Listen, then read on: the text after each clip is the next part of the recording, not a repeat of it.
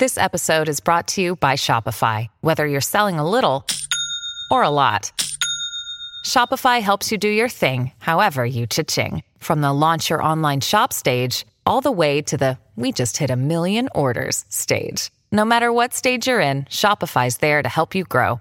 Sign up for a $1 per month trial period at shopify.com/special offer, all lowercase. That's shopify.com/special offer. Hello, everybody. This is Marshall Poe. I'm the editor of the New Books Network. NBN listeners like to read books and buy them. So we thought we'd tell you that right now, our friends at Princeton University Press are having a remarkable site-wide sale. You can get 50% off books, including ebooks and audiobooks, with the code 50, F-I-F-T-Y, at checkout until May 31. You can save some real money on Princeton University Press books. I encourage you to go there and check it out. Welcome to the New Books Network. Hello, everybody, and welcome to another episode of NBN's Drugs, Addiction and Recovery podcast. I'm your host, Geert, and with us today is Professor Alison Ritter to discuss her book, Drug Policy, just published with Routledge. The ink is barely dry, I believe. Just briefly, Professor Ritter is an internationally recognized drug policy scholar and the director of the Drug Policy Modelling Program at the University of New South Wales. She is also a senior research fellow leading a multidisciplinary program of research on drug policy. And she worked as a clinical psychologist in the alcohol and drug treatment sector prior to commencing full-time research. Furthermore, she's past president of the International Society for the Study of Drug Policy, and currently she is an editor-in-chief for the International Journal of Drug Policy. It's quite the list. Welcome, Professor. I'm so glad you're here. Thank you very much for having me. Let's start right here. Alison, what did you aim for writing the book Drug Policy? Is there a particular problem that you thought about solving?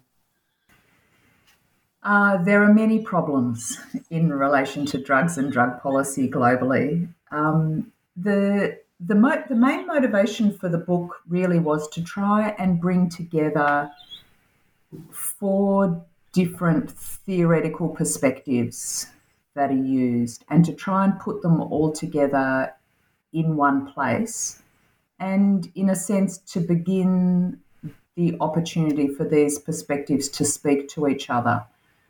And those, just briefly, those 4 perspectives are evidence-based policy, a popular position that our drug policy should be evidence-based. The second is policy process theories. So this is how policy gets made. That comes from a different tradition that comes from public administration and public policy. The third is democratic theory. And the fourth is post-structural policy analysis.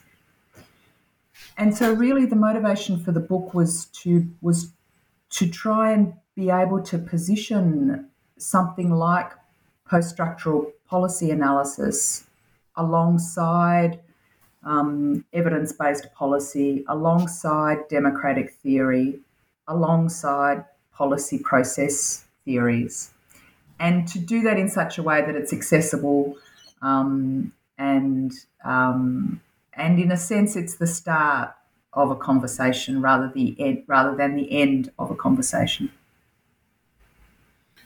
I was reading, and the 4 perspectives come to the fore very clearly. At the same time, it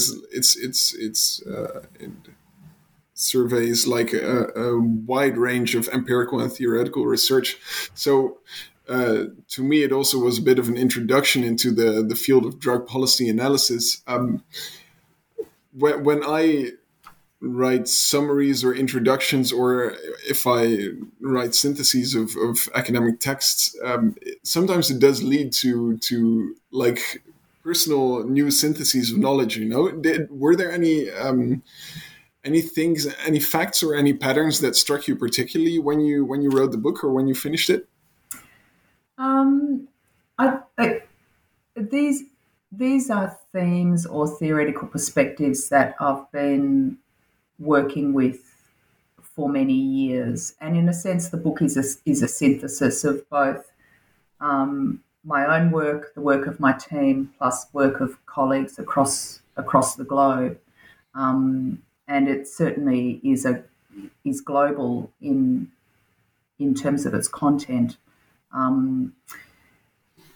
So I guess there's not something that surprised me in the process of writing it, or something new that emerged from writing it. I do know what I want to work on next, though, if that's partly an answer to definitely. Tell us, please. Question. So I want to do more on values and ethics. I think we haven't paid enough attention to that. I've done some initial preliminary, some empirical work. I know there are people in the UK and in other places who are interested in looking at the role of values in relation to drug policy. So I'm very keen to pursue more along that line. I see. And who exactly is the audience that you wrote the book for? Like, whom in the field of policy would you like to hand it out to first? Everybody. No. I think it is an overview and an introduction. And in that sense, I'm speaking to people who are beginning to study drug policy and people who are already studying and engaged in drug policy.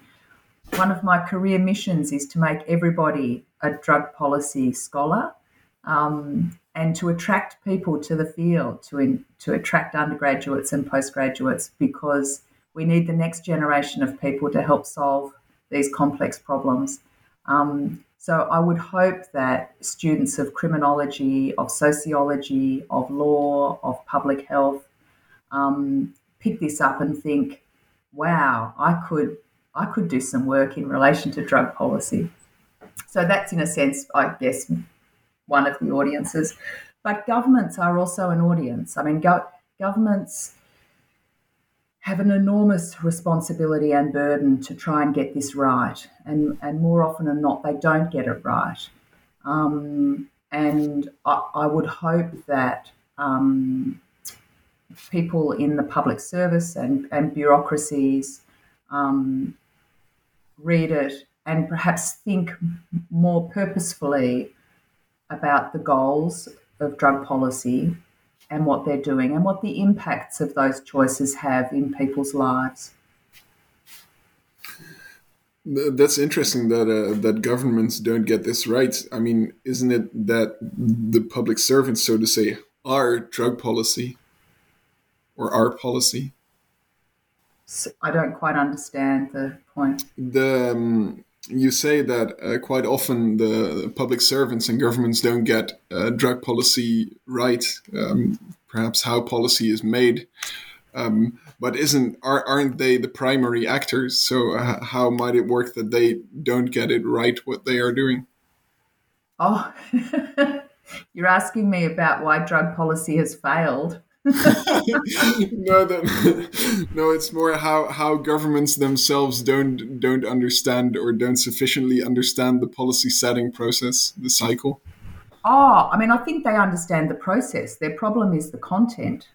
Sorry. But yes, of course. They understand perfectly well how decisions get made, and they understand the role of evidence, extremely limited, the role of ideology, extremely high, and the electoral cycle and the windows of opportunity. They understand all of that.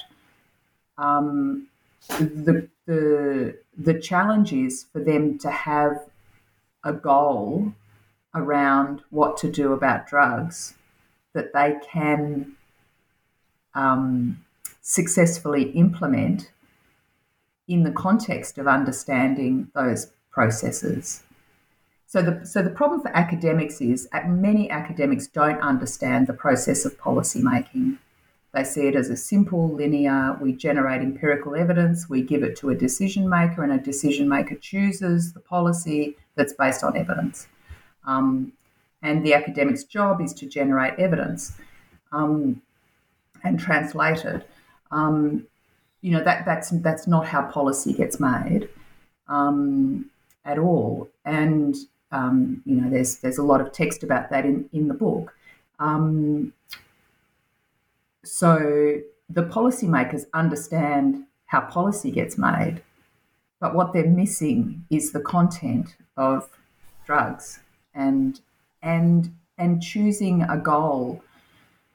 So one of the one of the real challenges, I think, is deciding whether you're interested in reducing the harms from drugs or in reducing drug use per se. Now, they're not mutually exclusive. Clearly, if you don't use drugs, you're not going to experience harm.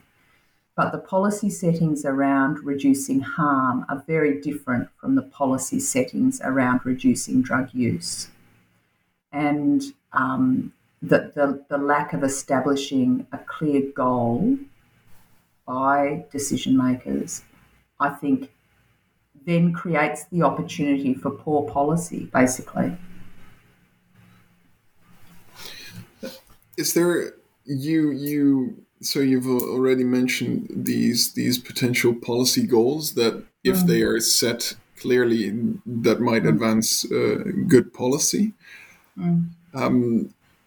How does that relate to these governing images that you discuss in the book? You discuss. Sorry. No, go. That was my question, basically. Okay.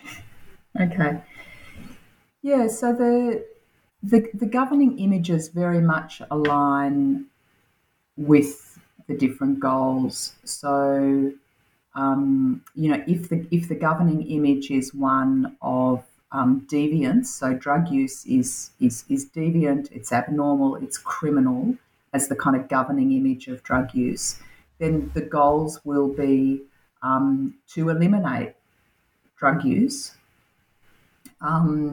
and the mechanisms will be a strong focus on law enforcement, prohibition, and so the kind of strategies that would be employed. So the governing image, the goals, and the strategies kind of hang together, if you like. If, on the other hand, the governing image is one of of ill health, that drug use is associated inevitably with drug dependence or addiction and ill health, and these people who use drugs become patients in the health system, then the policy goal is treatment and is health, reducing the harms, the health harms, and then the strategies become, treatment and medications and all of those sorts of things. So they can all sit together, but sometimes it's hard to surface the governing images. Usually the strategies are pretty explicit, and to be honest, sometimes it's hard to surface the goals of what's trying to be achieved. Many countries do have sort of national strategic frameworks, so there are formal documents that say, this is what this country does in relation to drugs, this is what our goals are. But then there's the issue of the difference between the policy rhetoric and what actually happens on the ground, and how policy actions are actually, played out. So you can have good rhetoric but poor implementation. Do you maybe have a good example of that disjunction between the rhetoric and the governing image, so to say? So Australia is an example. Our national drug strategy has the goal of harm minimisation, to minimise harms, and it's an attempt to have a balanced approach, which occurs in many other countries, Switzerland, Canada, etc., where you balance law enforcement, prevention, treatment, and harm reduction. So it's very focused on minimising harms with 4 pillars of activity that are balanced. The document talks about getting the balance right. In reality, on the ground, Australia has a really strong law enforcement approach. The investment in policing is substantially higher. It's like 60-70% of the drug budget compared to treatment and harm reduction. So there's no balance in the investment. And in terms of the actions in law, one can be sentenced to quite long imprisonment for drug use in Australia.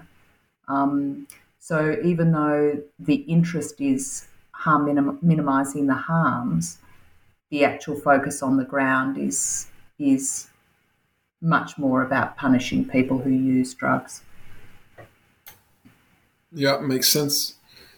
That's interesting because, excuse me, in Australia you say that the practice is mostly law enforcement focused, but the rhetoric is about balance. But I do feel that, at least historically, the governing image behind the international drug treaties, for instance, and still the rhetoric in many places is focused on law enforcement and prohibition, perhaps. Why do you think this? Because you cite in many ways that lots of these prohibition practices are not really effective. Why do you think this is so persistent? I think there are a lot of reasons, and different kinds of reasons.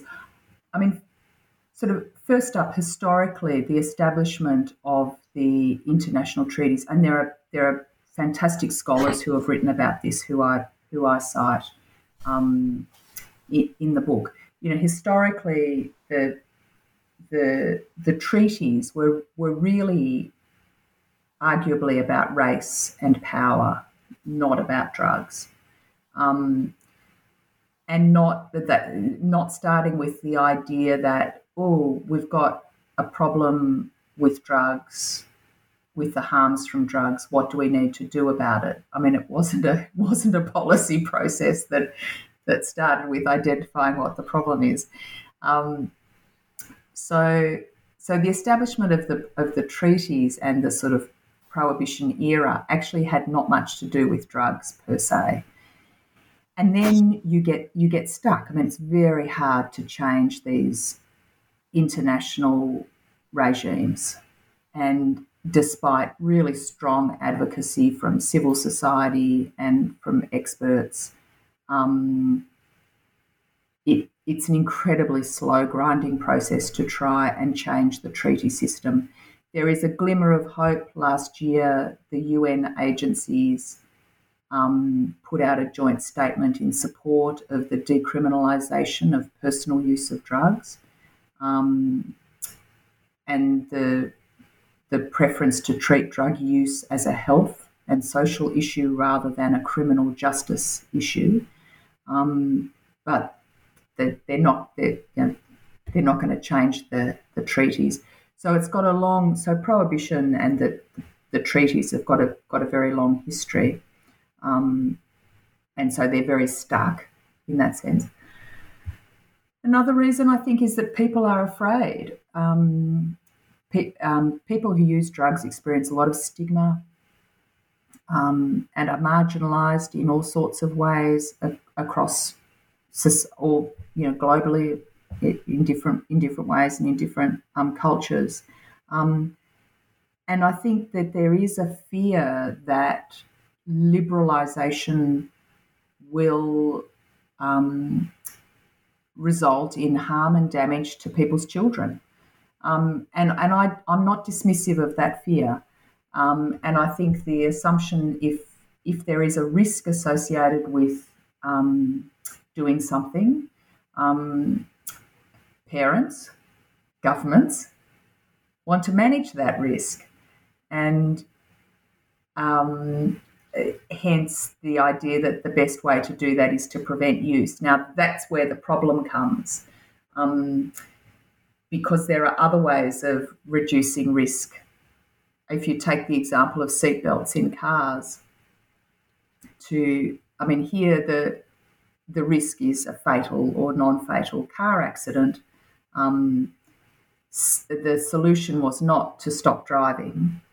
The solution was to install seatbelts, and Australia and most other countries saw a dramatic reduction in the road toll as a result of the introduction of seatbelts.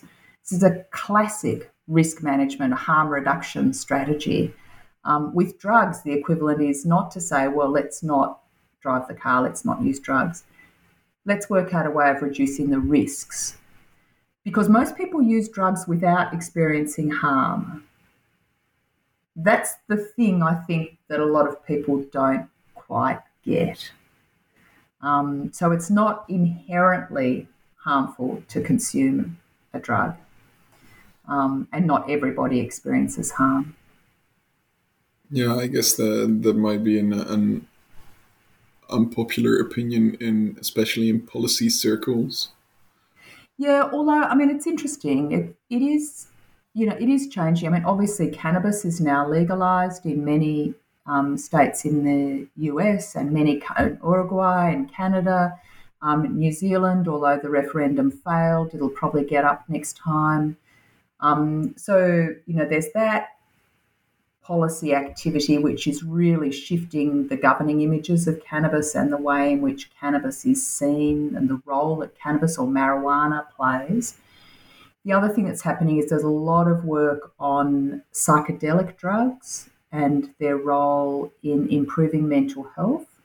So psilocybin, ecstasy, MDMA, psilocybin is mushrooms, and other psychedelic preparations, which I think is really shifting our idea. And in fact, the whole idea that drugs are harmful and risky sort of runs in the face of the consumption of alcohol, which we seem to be able to acknowledge is risky for some people and not for others. We manage the risks for those people that experience harms. So we seem to be able to hold that notion about the drug alcohol, but for some reason we can't hold that notion about cocaine or amphetamines or heroin, and yet the same principle is true. There are a few examples of countries that have taken kind of an extraordinary position on when it comes to a drug policy and a different take. You cite Portugal in several places, for instance. What is it about their policy landscape that allowed for such an unorthodox take, so to say? Yeah, look, every country is different, and every country is its own case example. In Portugal, there were significantly escalating drug-related deaths. There was a lot of concern about sort of poverty and social conditions. There's a very public drug injecting scene, and the then decision makers decided that they did need radical reform. This is in 2001, and famously introduced the removal of criminal penalties for all drug use. What's important about what happened in Portugal was that they didn't just do that. They actually invested hugely in treatment, and they established these dissuasion commissions. So it wasn't like anyone could just use drugs. They were, if they were found using drugs, if they are found using drugs, An appointment is made with the Commission of Dissuasion, and they're given an assessment and education and information to reduce the risks. So it's not a free for all, and importantly, the decriminalisation of personal use was associated with this enormous investment and infrastructure in assessment and education and treatment. And of course, it's been incredibly successful. When you talk with the people from Portugal, they say they were driven by evidence. They were driven by a commitment to reduce harms, and their context was such that, the country was in trouble at that point in time. Whereas if you look at the United States and cannabis, that was driven by opinion through ballot initiatives. This is the legalisation of cannabis, which is a different example, and by a concern for government revenue. So a lot of the debates about legalising cannabis were associated with the economic benefit, nothing to do with, cannabis being a safe drug or people, blah, blah, blah.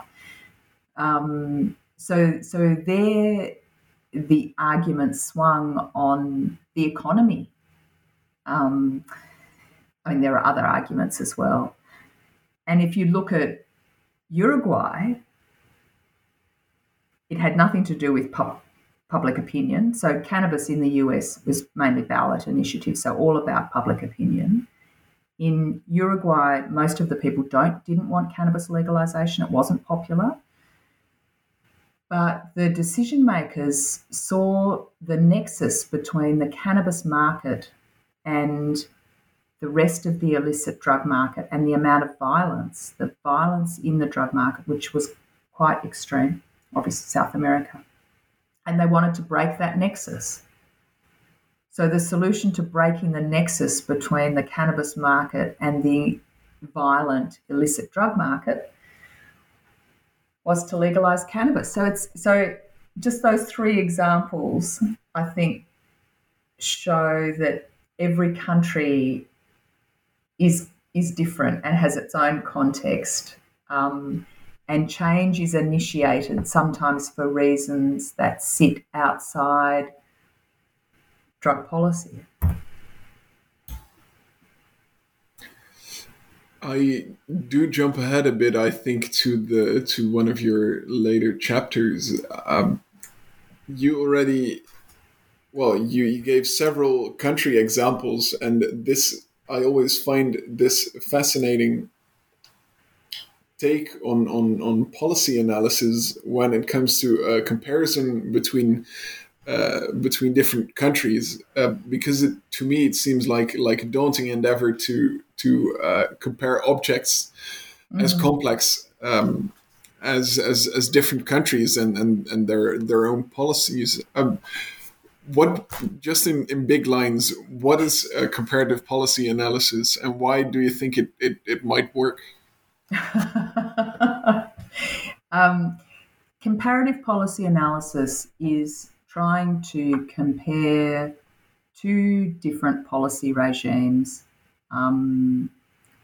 holding everything else equal, and trying to eliminate, other difference. The reason why it's really important is because evidence does matter, and it provides the opportunity to really generate evidence about different policy regimes. If you don't have comparative policy analysis, what you're left with is modelling exercises or theoretical exercises about if then, and they're just not as powerful. As you alluded to, it's very hard to do. It's really hard to do well. And one needs to be very careful in taking context into account. Yeah, makes sense.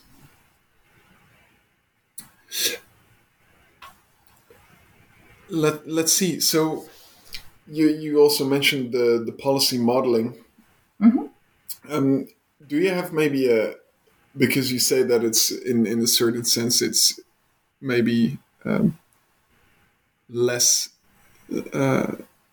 less grounded than the comparative policy analysis. Do you maybe have a success story of a good example of policy modeling,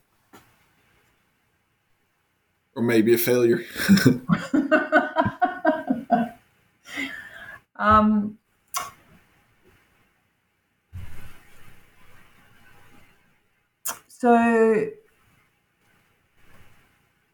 So one example of this is some modelling work that we've done, is in relation to methadone maintenance treatment, providing people who are opioid dependent with a medication. One of the key questions is whether, so the majority of people who inject drugs and who are in receipt of treatment for that are hepatitis C positive. And there's generally a view that we can now treat hepatitis C very successfully, but there's been a worry about reinfection. So the argument has been that if this is before the new hepatitis C treatment, so maybe this is not the best example now that I think about it. Anyway, policymakers have said basically if someone continues injecting drugs, we're not going to provide them with hepatitis C treatment because there's no point. They're just going to get reinfected and we're going to waste a precious medication resource.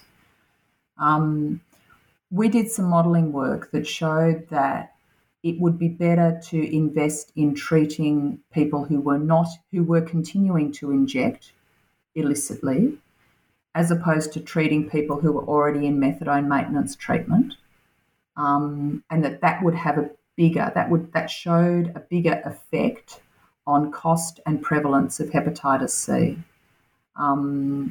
So in fact, the policymakers, instead of treating the hepatitis C for people who were already in drug treatment and not injecting, which that's what they were doing, they shifted to actually rolling out the hepatitis C treatment among the people who are currently injecting, because the models showed that there was better effectiveness overall. So it's kind of a counterintuitive finding from the modelling. But actually, when you think it through, of course, you want to treat the people who are actively injecting because they're the ones that are engaged in risk behaviour and spreading hepatitis C. So it kind of makes sense. So the model kind of provided the data, hypothetical data, to support a transition to a different policy for hepatitis C treatment. It's interesting about modelling though, because I think COVID has given modelling a whole new sensibility. I mean, I think people now understand what it is, like the taxi driver and the layperson. They also understand the imprecision at some level and the uncertainty. So actually it's going to be really interesting. We need some of your sociologists who are listening to start studying the ways in which modelling has become an object of understanding in the public's eyes and driving, obviously, a lot of the responses to COVID, and what that then means for the future of modelling. I think it's a really interesting topic. Yeah, maybe learning on this topic has sped up. Absolutely. Yeah.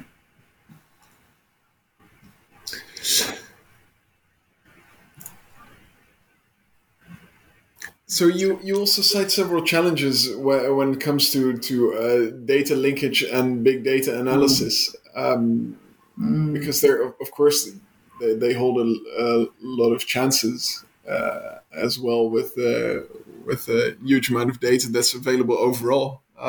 What are these problems that you identify? So the frontier of data linkage has been around for a long time within health, within public health.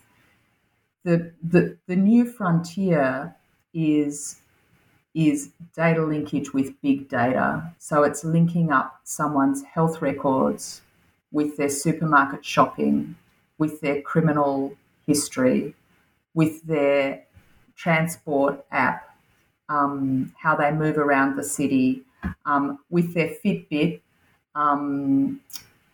So data is everywhere, and it's all of those kinds of data. And now we're talking about the promise is that if all of these data are connected, we will be able to provide much better, in this case, health interventions or social interventions when we have all of that data. When we know that the 50-year-old has been to the liquor shop and purchased a lot of wine because we've got the bill, and then driven the car, and then gone to see his doctor, etc., etc., etc. And we could then intervene in that person's life to reduce the likelihood of, him experiencing significant harm. And on the one hand, there are people who are very excited about this possibility of big data being able to be used for public good.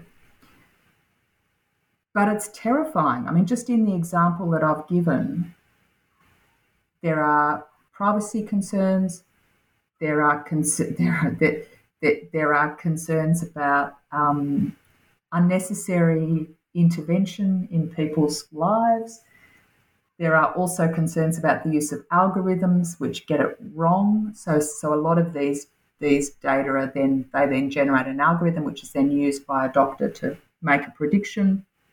The algorithms are trained on white middle class people, so they get it wrong a lot of the time. So there's lots of examples of algorithms gone wrong because the data's been wrong, the input data, the training data has been wrong.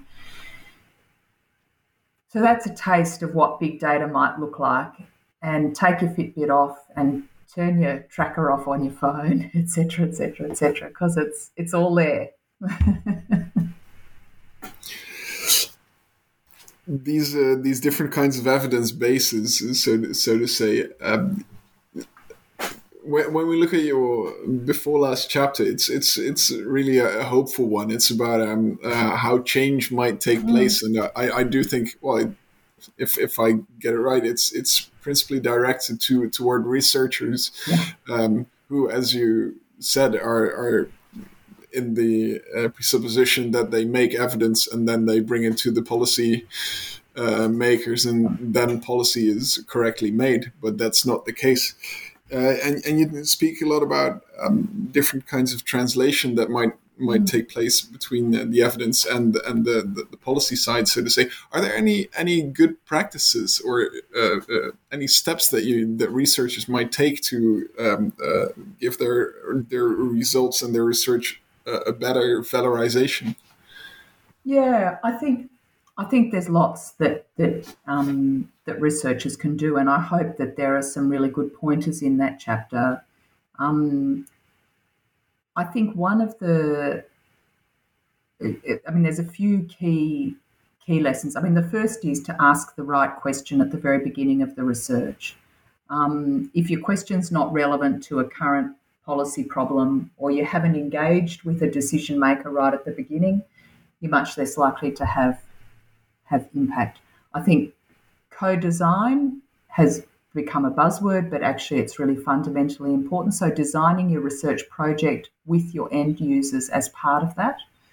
And then in terms of conducting translating the research, I think academics have sort of, this might sound a bit rude and I apologise in advance, but have this sort of sense of being somehow objective and independent. And I would challenge that. I would challenge the idea that anyone is objective and independent. We all bring our worldviews and our values to whatever we do, whether it's research or clinical practice or whatever. And I think there is a role for academics to be advocates. And I describe in the book some of the both promise and challenge of advocacy work.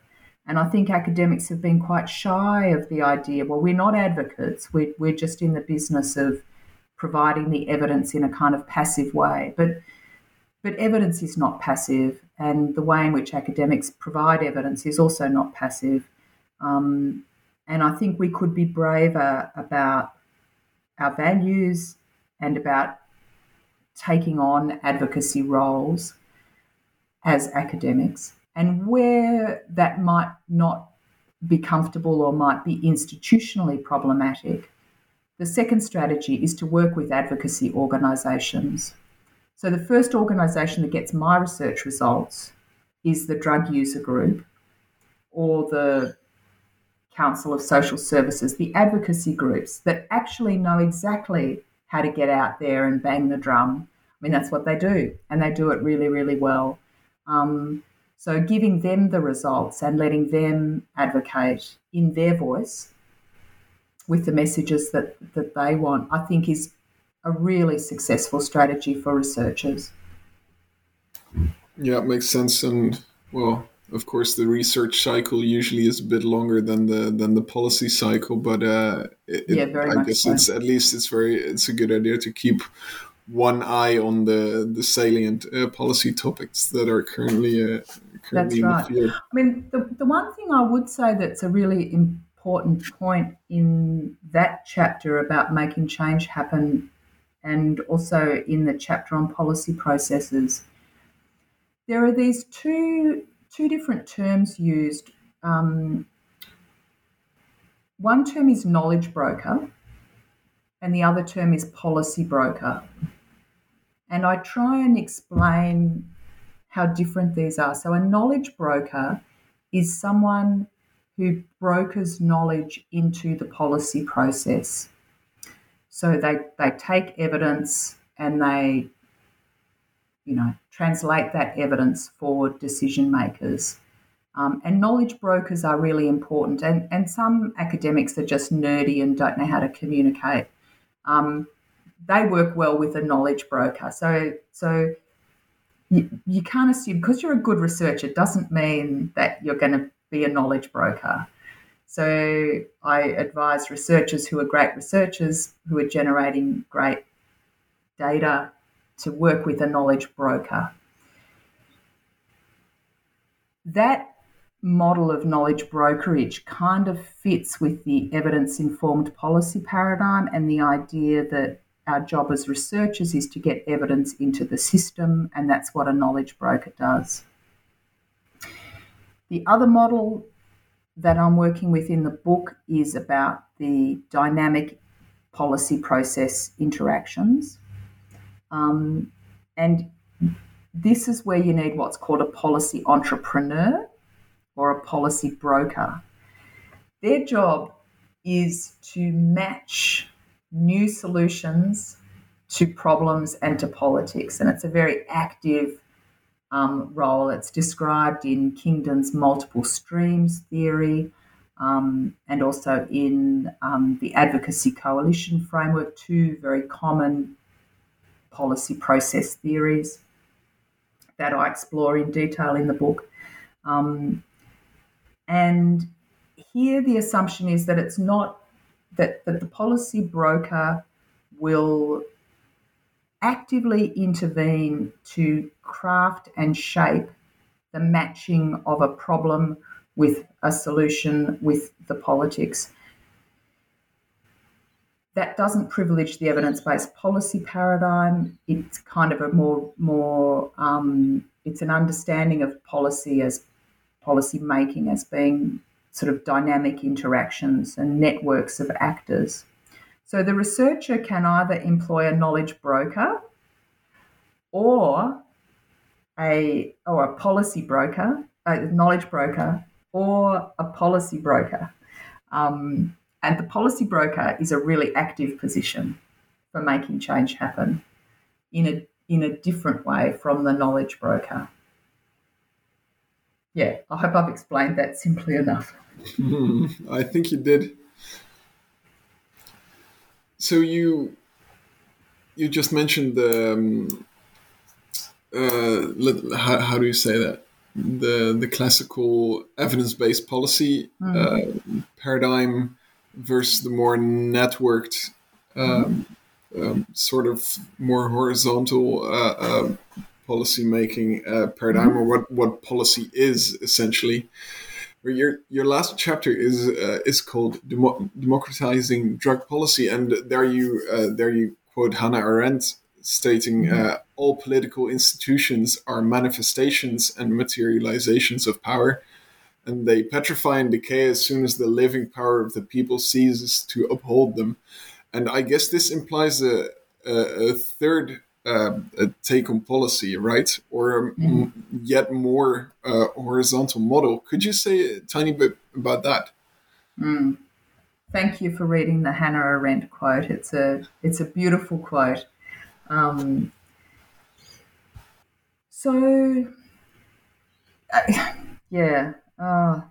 What to say about all of this? So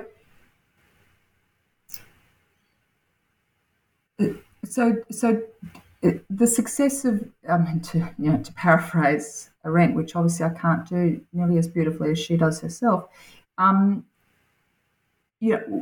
democracy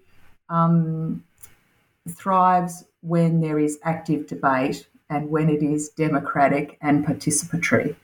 And fundamentally, that means that experts need to cede some power and create, and there needs to be the creation of opportunities for people to have a say in what to do about drugs, because that's democratic.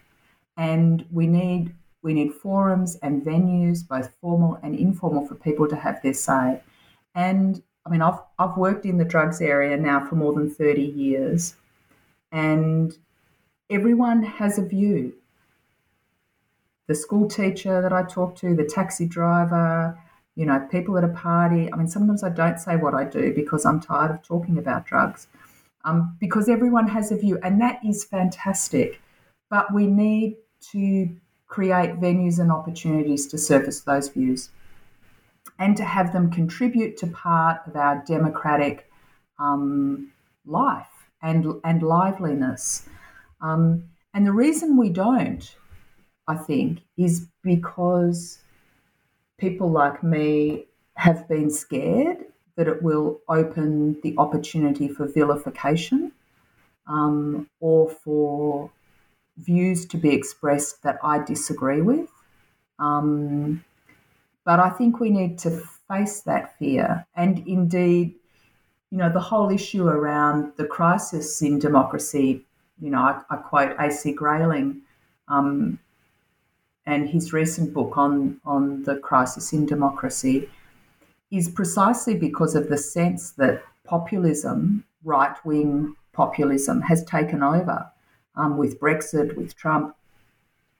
Maybe we're seeing something with some of the protests against vaccination, and the solution to that is not to repress those opinions or to insist upon an expert-led solution. In fact, that will only make it worse. That will only deepen the divide. The solution is to give voice to all of these views in a way that is ultimately productive. And I think that is terrifying for people who have worked in drugs for a long time. But I think it is our only way forward. Retreating back to experts and expert knowledge and losing the democratic voice, I think is very, very risky and won't advance good policy or the interests of the people which is fundamentally what good drug policy is about, and democratic drug policy is about representing the interests of the people. Thank you for that. Maybe because we've covered, I guess, most of the book already. I'd be curious still. You've mentioned that your current research, or you would like to steer your current research more towards values and ethics and how they intertwine with drug policy making. Are you already working on that? Do you already have a project running? Are you already writing a new book, perhaps? I have started thinking about a new book on this issue, and I'm writing, but I'm writing a grant to get some research funding, because I need research funding in order to pursue these agendas. So my next step is to convince a panel of experts that this is a worthwhile area for further scholarship. All right. Thanks so much. So a bit in the future, but let's hope that it materializes, and then maybe we'll get the chance to talk about that as well.